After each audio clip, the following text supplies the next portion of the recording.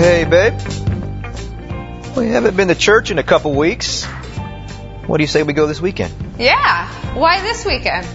Oh, I don't know. What are they talking about this weekend? Oh.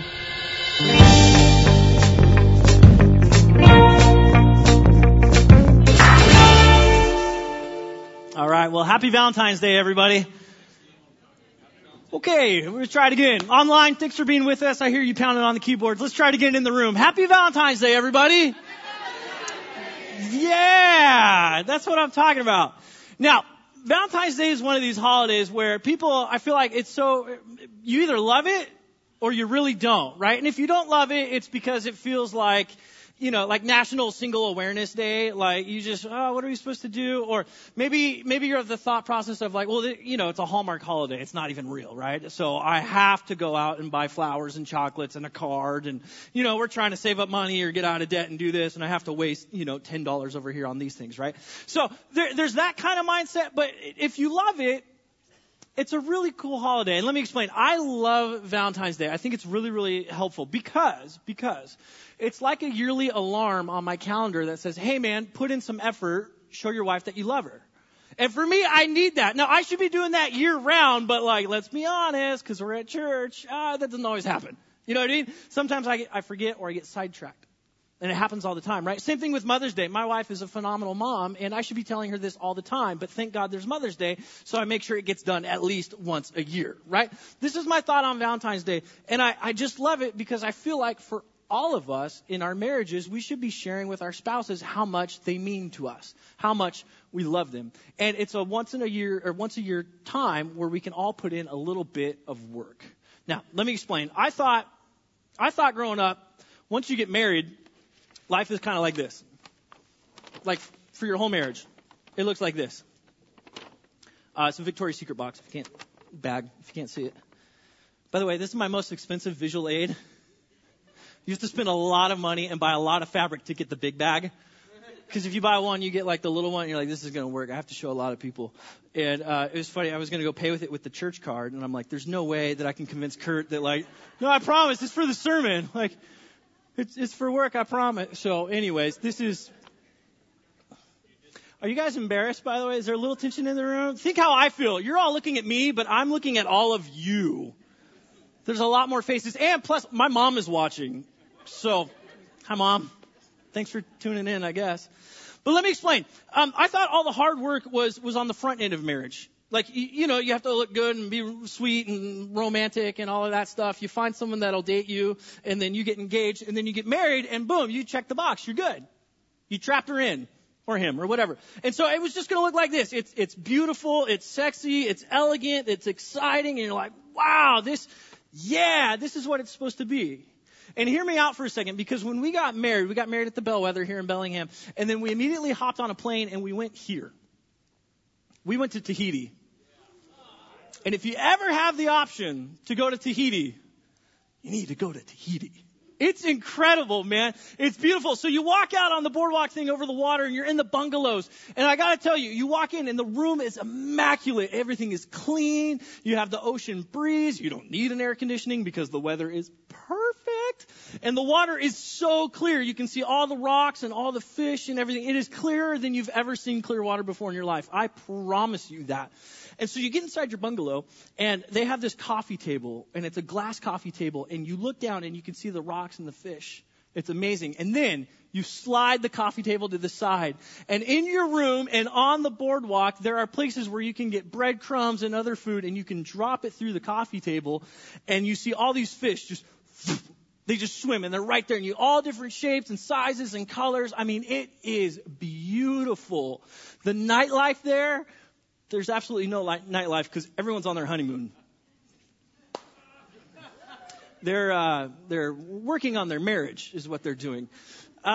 But it's incredible. And during the day, you have these like romantic excursions. And so one of them that we went on, you jump on this boat and they cruise out to the middle of the ocean. And again, just you can see it is incredible.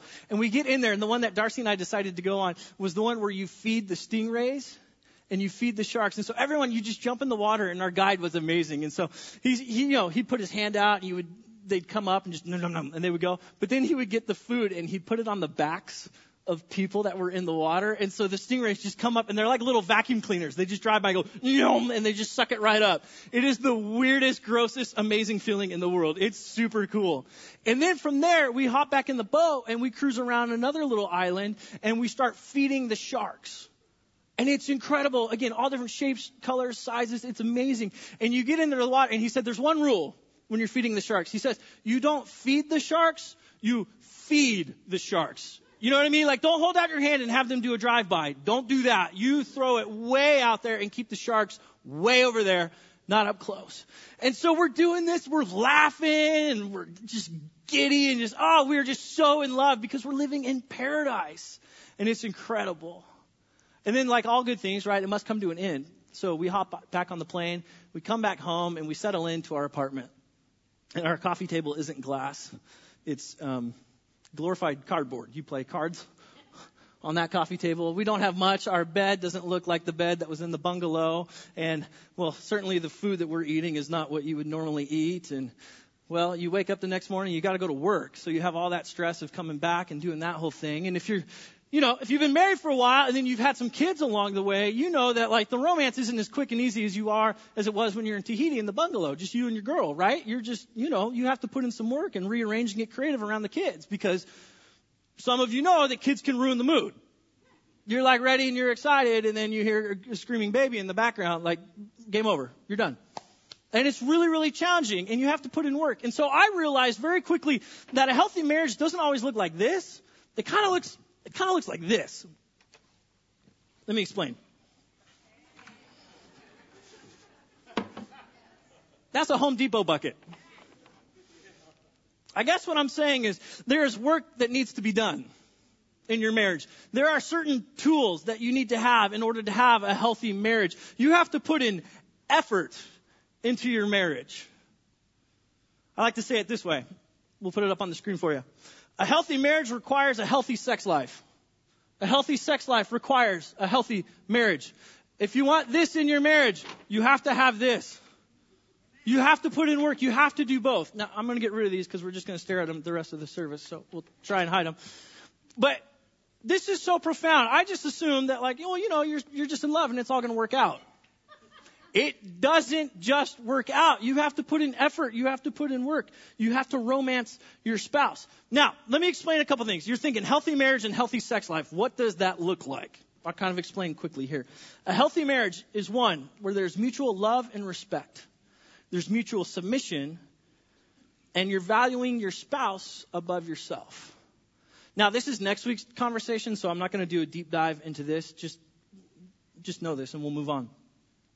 A healthy sex life, and here's what we're going to talk about, is one where you play by God's standards, by His rules, His design, basically marriage. Don't have sex outside of marriage. And it's mutually satisfying and fulfilling for your spouse. Or I should say for both spouses. This is a win-win. This is not one or the other. Now, notice what I did not say. I did not say anything about the number of times during the month, the amount that you should have, or any of that stuff. Why? Every relationship is different. Every human being is different. There is no perfect subscribed number. The main thing is, are you playing by God's rules? And is it satisfying and life-giving? Is it fulfilling? Is it bring you closer as a couple? Because if it doesn't, there's some work to do. There's some work that has to be done. So we're going to talk about this, what it means to have a healthy sex life. And in order to do so, we got to go right to the very, very beginning. And the Bible's going to lay it all out. So we're going to jump in. It'll be Genesis chapter 1. I want to set the scene real quick. Here's a thing I observed when I was doing some study on this talk. In Genesis 1, God is creating everything. And He's separating things because they're different. One of these things is not like the other, so we're going to separate them right here. So here we go. God is creating, and He creates the heavens and the earth. They're different. They're separated. He creates light, and then there's darkness, right? These are not the same. Correct? Okay, just make sure you're with me. They're separate because they're different. We got evening and we have morning. Those are clearly two different things, right? We have the sky, the land, and the sea. Those are clearly different things, correct? And then he gets to mankind, and I find this fascinating. Men and women are different. Can I get an amen? Amen. They are different. They're very different. That's what I'm trying to say. But listen what happens. So he creates mankind, and they're uniquely different, but he does not try to separate them. He tries to unite them based off their differences. Now, opposites can attract, but they can also repel, can't they? All these things are different, and God says we're going to separate, we're going to separate, we're going to separate. But for husband and wife, we're going to unite because of your differences. You were made to unite. You were made to come together. You were made to have sex.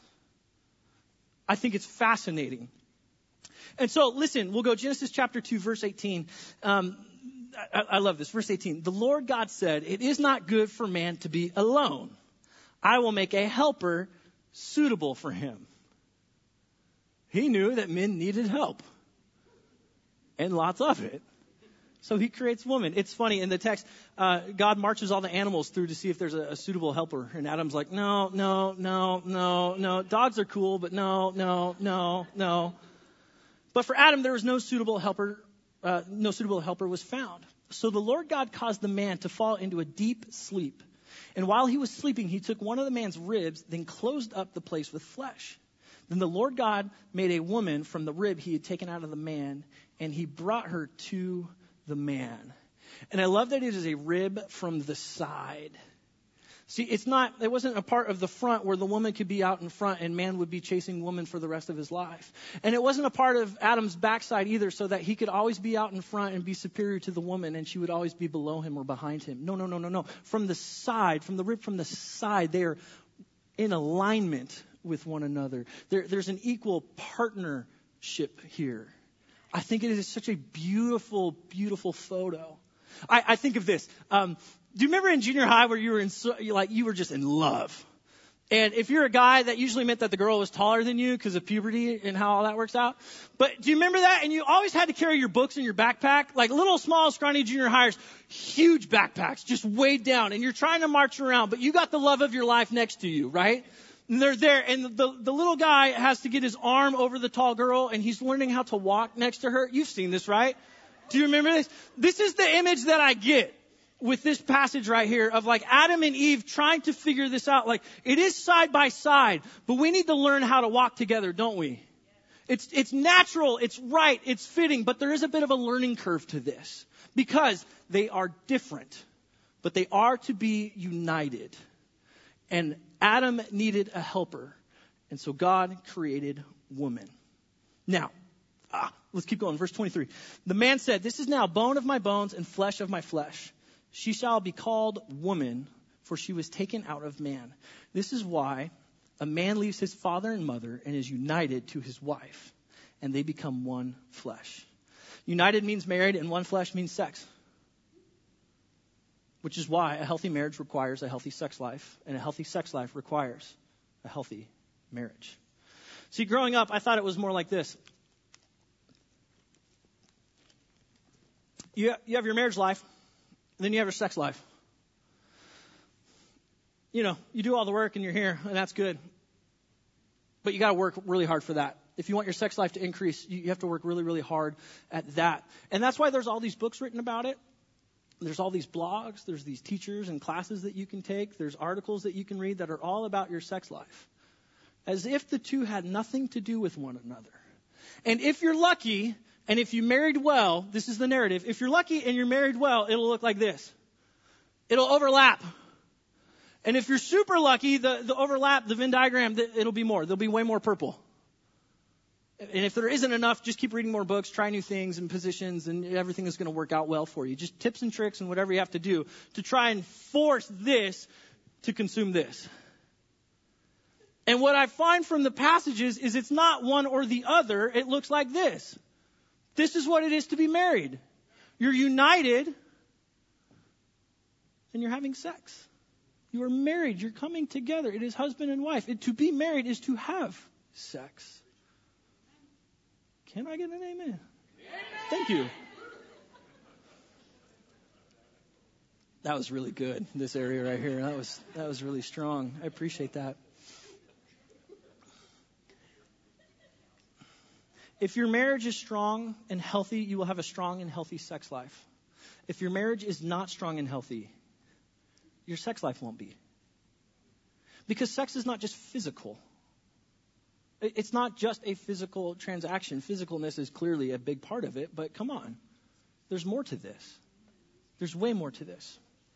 So, keep reading. Verse 25. Adam and his wife were both naked, and they felt, what are those last two words? No shame. Circle, underline, highlight, star, smiley face, whatever you got to do. Arrows.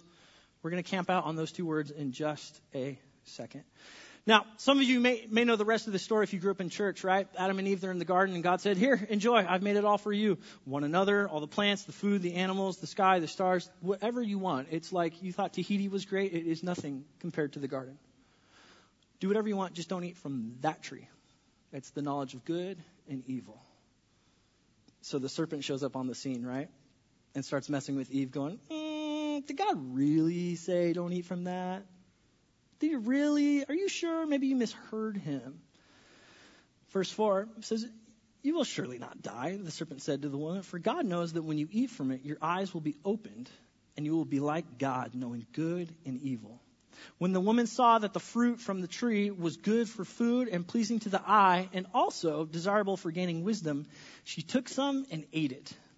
She also gave some to her husband who was with her, and he ate it. Now, back in the day, Eve got a bunch of rap, and I think women got, a really hard time because, Eve ate the fruit first. Listen, know that Adam was right there watching. You know what I mean? Like the whole time, Adam could have easily gone, hey, Eve, we probably shouldn't do that because, the God who created all this goodness for us said, hey, don't do that, and it's going to be bad, and it's not going to work out for us. What did Adam do? Are you going to eat all that? Can I have a bite? So, both of them screwed this one up big time. Verse 7, then the eyes of both of them, listen, they were opened, and they realized that they were naked. So they sewed fig leaves together and made coverings for themselves. So remember, God is creating things, and he's separating them based off their differences, but not people, not Adam and Eve. They're going to be united because of their differences. And now they eat this fruit, and their eyes are opened. They feel shame, and they sew coverings for their bodies. So now listen. Instead of being open and vulnerable and honest, and here I am, I've now covered myself. There's now another hurdle that you must overcome to have intimacy, to have sex. There's now more work because shame has entered into the picture because we have knowledge of good and we have knowledge of evil. Here's what Adam and Eve knew. They knew that sex, it's not just physical. It is a whole human experience. It is a holistic experience. But they also knew the evils of it. And the evils of sex is when you compartmentalize. And when it just becomes physical. Or it just becomes emotional. Or when God has nothing to do with it. Or you play outside the boundaries that God has put it in. If your relationship is not healthy and strong, but you think, well, at least we have a lot of sex, so that's going to compensate for this. It does not. They knew the good. They had knowledge of the good, of a full, complete, robust understanding of what it means to have sex. But they also knew how we could be hurt by this, how we could take it out of context. I'm sure there were times where Eve was frustrated at Adam because, just leave me alone. All you want is my body. Stop. I get it. I know you want to have sex. But emotionally, I'm not there yet. I feel valued for this, not for who I am or what I think. I have a brain, Come on, Adam. And Adam is tired of being rejected all the time. So he's thinking different thoughts, and he does what the rest of us do, right? He goes to the internet, which is known for its wisdom. So he says, what are the tips and tricks and techniques and things that I can do so that I can romance my wife, which is a nice justifying word for manipulate or encourage my wife to go and have sex with me? And Eve goes, all he wants is my body, leave me alone. And it's not happening. And Adam gets frustrated at their relationship. It's not strong. It's fractured right now. And then he goes, God, why is it this way? She is, listen, not just married, but in this moment, literally the only human being that can have sex with him. Do you know how frustrating that is if that doesn't work? There's no one else. God. What the? There seems to be a flaw in the system here. What is happening? And aren't you glad this is just Adam and Eve's problem and we don't wrestle with this stuff today? Isn't that such good news? You're like, oh, never. Sex is the goodness. It is a holistic, whole human experience. It is physical. It is spiritual. It is mental. It is emotional. It is relational. It is designed to take two human beings who are different and unite them together. And it's designed to be enjoyable and satisfying and fulfilling and good over and over and over again. Because in that moment, Adam and Eve, they're sitting here going, I accept you. This is not just your body. This is all of you. You're saying, I value our relationship. I love you more than any human being on the earth. Now, there was only one, but, emotionally, how do you feel valued? That's going to help. Mentally, what are your thoughts about your spouse? How do you know what your spouse is thinking about you? And Adam is saying, look, let me express those to you in the most vulnerable way I know how. This, friends, is where sex is really, really good. But listen, if you compartmentalize this and you buy into the myth and the lies that society has said, oh, sex is just physical, it's not that big of a deal. Men just want this, and if you can give them this, you'll be fine. Women are just emotional, so you need to figure out all the, sweet moving and sweet talking things that you can say to get them in the zone. You've missed out. You're focusing on two things. There are 5 things that the full body experience. And if you have sex and it's not great, you just need to try harder. What? No, it's not going to be great if you don't have all of this. God designed it this way. It is a full body experience. Now, this is Adam and Eve and what they're experiencing and their shame. I want to dive a little closer and talk about us for a moment, because there's shame surrounding this. Now, let me talk about our sex and our shame and how we experience this today. We're going to talk about men, and we'll talk about women. And I am painting with very broad strokes. I've got 30 minutes to crank through this stuff. I'm not going to get everything, okay? But hear me out for a second. Men are going to look at their performance, and they're going to feel shame when it comes to that. Gained a few pounds. I'm not what I used to. If they're having trouble having sex with their wife, and their wife is denying them or saying no or rejecting them or whatever the case, the man is immediately going to go inside and go, man, if only I was. If I was better at this, if I was stronger here, if I had more of that, then maybe I could, and blah, blah, blah, blah, blah. And they're going to value their performance. And there's shame in that because they feel weak when they are denied. And society will say, well, if you're strong enough, if you're good enough, then you'll get all of this stuff. And you're not having as much sex as you want, so clearly it's your fault. There's shame in that. So men do the next thing. Here's what we do. We start to compare. Well, if my spouse was more like that guy's spouse, if I made the amount of money that guy made, if I drove that kind of car, if I looked the way that guy did, maybe if I would have made different choices, the ones that he did, then maybe our sex life would look like. And there's shame in this. Because when you compare, you always lose. Listen, even when you compare to someone, you're like, well, I'm way better than that person. Yeah, you just compared yourself at the expense of them. That's not a win. When we compare, we always lose. Because there's always someone, here we go, quote unquote, better. They have more. So we go here. We feel rejection. When women, this is so important. When men initiate sex and they are denied sex, they don't feel like it's just not going to happen because it's not the right time. More often than not, they feel this. And ladies, all the boxes could be checked. You're like, look, things are good, like emotionally, physically, like go through the list. We're good on all these things. The only thing that's wrong right now is time. Because the baby's crying. It's just not going to happen. Or we haven't slept well the last 8 nights. Like, it's not going to happen. We need to sleep. But the guy doesn't hear it's a bad time. What the guy hears is the woman I love most in all the world just rejected me. Women, I'm going to let you in on a big secret. And all the guys know this. We just hate to admit it. We are weak. The myth is that men have to be strong. We have to have everything all together and nothing hurts us. And I promise you, That is not true.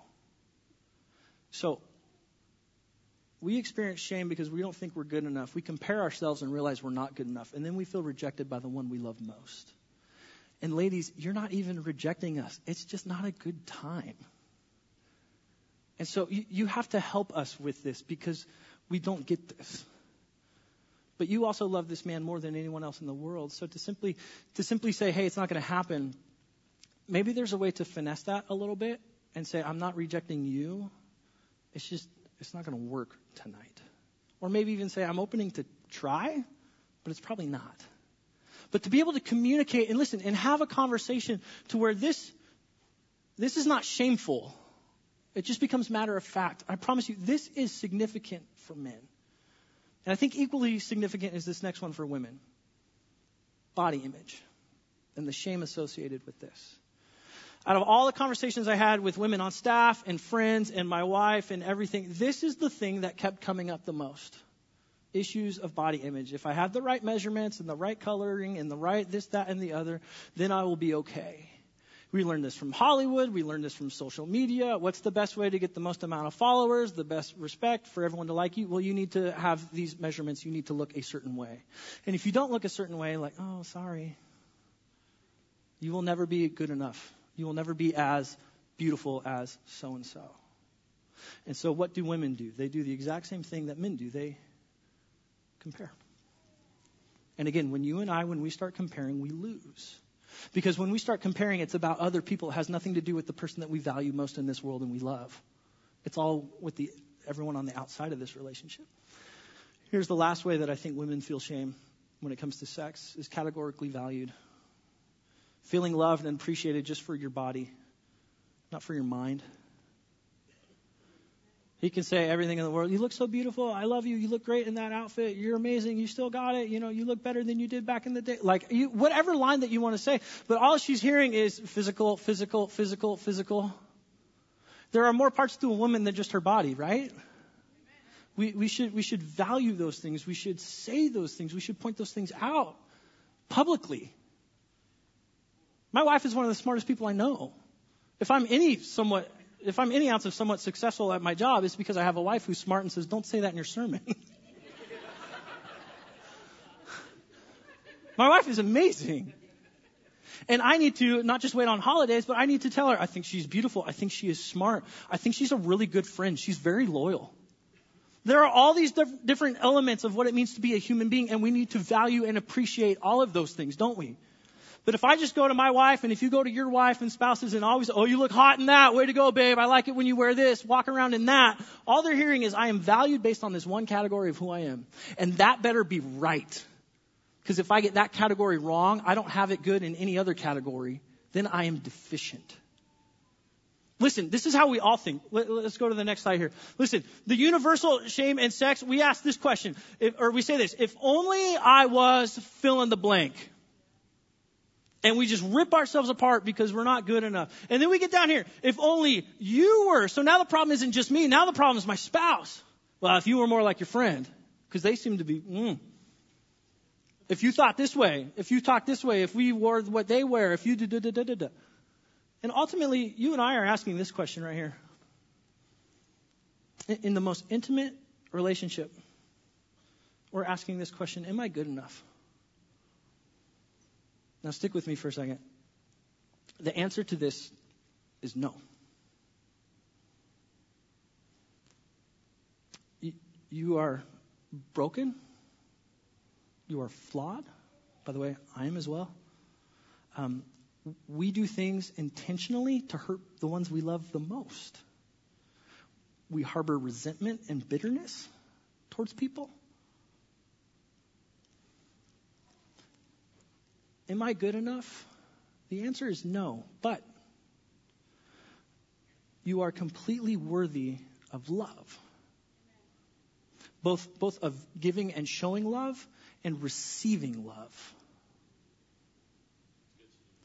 Both giving love and receiving love. Look, sex is so much more than just physical. Think of this. You have two broken people. Like think of Adam and Eve, fully exposed in their nakedness. This is who I am, for better or for worse. This is who I am, and this is who you are, for better or for worse. And we stand there and we go, am I good enough? And we're not. But for the other person to say, in spite of everything that you bring to the table, both the good and some of the lesser qualities, I love you more than anyone else in the world. You are worthy of that.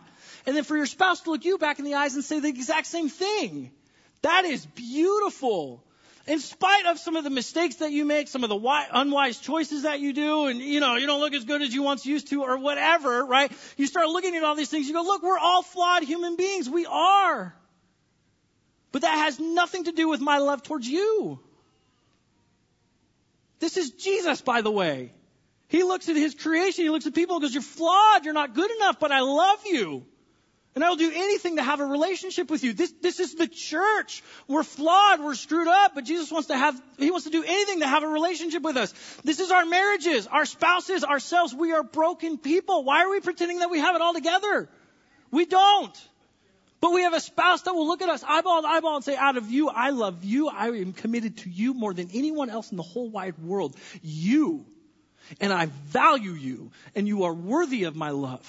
And I will share myself and I will express my love for you in the most intimate and vulnerable way possible. Friends, this is healing in a relationship. God knew we were separate. We were different people. And he says, you will be united in those things. You will be strong in those things. So, please understand, sex is so much more than just a physical transaction. Do you get this? This is significant. And not only does sex allow us to value each other these ways, it allows us to do it and have pleasure while we're doing it. To smile, to rejoice, to laugh even, to have a good time. What a beautiful thing. And yet, because we're broken people, there's a lot of hurt. Let me say this. The Apostle Paul has some interesting things to say about husbands and wives and the posture that we're supposed to have towards one another. He says this in the book of Ephesians. He says, verse 21, he says, submit to one another. To one another. To one another. Just to be very clear, one another. Submit to one another. Not one over the other, but to one another. Out of reverence for who? Out of reverence for Jesus Christ. Out of respect for Jesus Christ. Not because your husband is worth it. Because he's not. I did a survey. Do you know how many men are worthy of their wife's submission? 0. Flip it around. How many women? I did a study. 4%. Just kidding. The answer is 0. Because we're broken people. You don't equally submit to one another. You don't mutually submit to one another because they're worth it. You do it because of Jesus.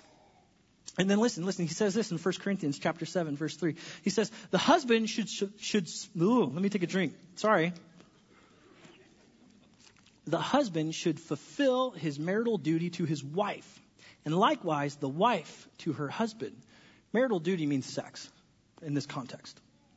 The wife does not have authority over her own body, but yields it to her husband. I like that part of the deal. In the same way, the husband does not have authority over his own body, but yields it to his wife. And I think all women will agree that you get the raw end of that deal.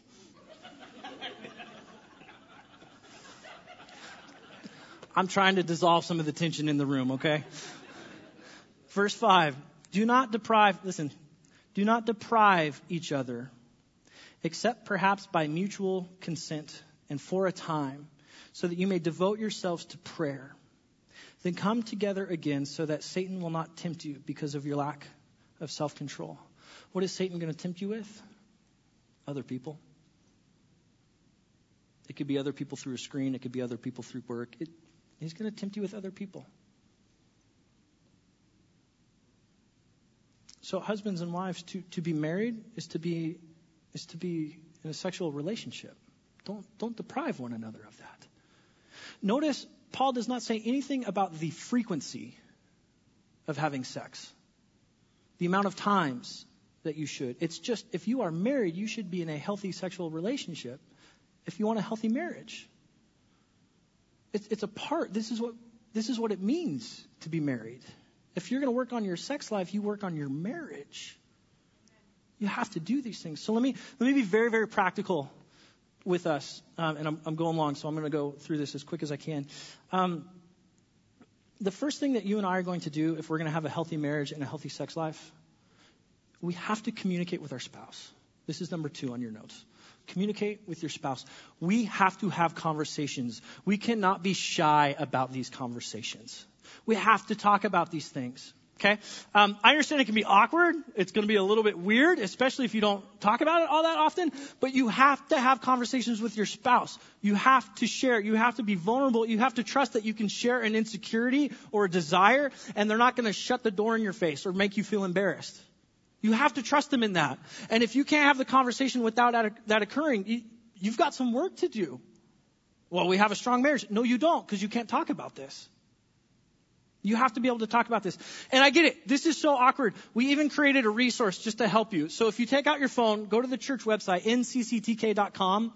On the homepage, right there, the front screen, it'll say, let's talk about it. And it is simply a 10-question kind of evaluation guide of just asking questions and helping you talk about sexuality in your marriage. What does it look like? Are we healthy? Is this life-giving? Is it fulfilling? Are we being satisfied? It's going to help you walk through this. It's just to get you going. It's not going to solve everything, but it's just to get the conversation going. But you'll have to listen with the intent of understanding, not listening for your turn to speak in. And do your best not to be defensive. And when you feel like you're building a wall or your spouse is building up a wall as you talk about it, can we acknowledge it? Honey, I feel like you're being really defensive right now. And so I love you. I am for you. We are on the same team. These are very helpful words. And maybe start the conversation off by simply saying, we're going to talk about sex, but before we do, I'm sorry. It takes 2 people. No one is perfect in this. So own up to your end, because there are ways that we have hurt one another. The second one is this on the application. Heal what is broken. I don't think you can grow up in this world without being scarred or wounded when it comes to sex. I don't think you can. What I'm trying to say is I think we're all broken. I think we're all hurt when it comes to sex. We have unrealistic expectations that we place on other people that can't possibly happen. Some of us have been hurt this way. Some of us have been abused this way. And I simply want to say this is part of the conversation. And if you need to, everyone needs to heal what is broken. Some of us might need professional help with this. And by the way, that doesn't mean anything is wrong with you or you're less than. The wounds from sex are very, very deep and very significant. It takes time. And I would even argue professionals to help guide you through all this stuff. And then the last one is pursue your spouse. I mean, it's Valentine's Day after all, right? Buy the flowers. Leave little sticky notes throughout the house saying, I love you and I think you're amazing and I love how you do whatever. Figure out their love languages. Speak their love languages. Figure out how to pursue them, how to desire them. But do it in a way that they feel pursued and desired. Not your own way. You know what I mean? Like you have to do it their way so that they can actually receive this thing. But like, I don't know, date them again, try and romance them, show them that they are in fact still the most important thing in your life. And don't just do the physical thing, guys. Everything else that makes up a woman, right? We can do this. We can do this. And thank God for Valentine's Day where it's the one time of year I'm reminded to put in some effort. But we can do this. We can pursue one another. And here's the deal. Here's kind of the whole focus of this message. It's been said that when you're single, Satan will try and get you to have sex with everyone every time. And then once you get married, he'll try to keep you from having sex. And I want the narrative in our society to change from, don't get married because that's the end of your sex life. And the key to real sexual fulfillment is to just have it with as many people as you can. Then when you get old and tired, settle down for marriage. What a stupid story. I want to flip that and say, look, those of you who are having sex outside of marriage, you're missing out on the wholeness of it, the way that God designed it. And I promise you, it is way better in the context of marriage than outside of it. Because you can be like, oh, look, we love each other so much. And I would say, no, you don't. You don't love each other enough to be in the committed relationship called marriage. So while you're having sex, acknowledge that. You're not at that level. And you're inviting, if you say you love this person more than anyone else in the world and you're not even married, you have invited sin into your relationship. You've invited hurt and pain into that relationship. This is not good. This is not how God designed it. When you do it this way, it's a physical transaction, and maybe emotionally we feel good about it. But it is less than what God Almighty has created it to be. And I just want to flip the script on this whole thing and just say, we have the answer. Look at the marriages in our church. Like, we have happy, healthy people who love one another. We are so not perfect, and we are so screwed up. But in spite of all that, we are phenomenal at giving and receiving love. And I just think that's the most beautiful thing in the world. And so I want to pray for us. And my goal is at the end of this that you grab the hand of your spouse and you leave church down the aisles like it was on your wedding day. And you're just skipping around and we love each other. Yes, we got some work to do, but we love each other. We love each other. And we're going to ride off into the sunset. And this week, man, it's going to be beautiful. Couples are going to come together. They're going to have sex. They're going to be united. People are going to go on date nights and they're going to talk about things and open up and be vulnerable. And it's going to be met with trust and love and just, it's the way God designed it. It will never be perfect, but it will be so good. So let me pray for us. Father, as your church, Lord, we come before you. And God, I simply ask that this week, when conversations are being had, I pray, Lord, that your Holy Spirit, that your peace that surpasses all understanding would be in the midst of those conversations. God, would we trust you? Would we trust our spouse in sharing some of our hurts, some of our insecurities, some of our difficulties, and even sharing some of our desires? I pray, Lord, that this week there would be significant healing in relationships that are broken. And I pray, Lord, that the enemy wouldn't get a foothold in these conversations. I pray, Lord, that our self-esteem, our self-image, our internal guide of worth, Father, man, would we be encouraged? Would we be supported? And would we ultimately know that you have created us on purpose and we are worthy of love? And God, may our marriages, may we be able to stand like Adam and Eve, naked and feel no shame. No shame. Say, here I am. In spite of my brokenness, I give myself to you. And would our spouses, would they say the exact same thing? And Father, would you be glorified in our relationships? We pray this in Christ's name. Amen. Would you stand with us as we sing one last song?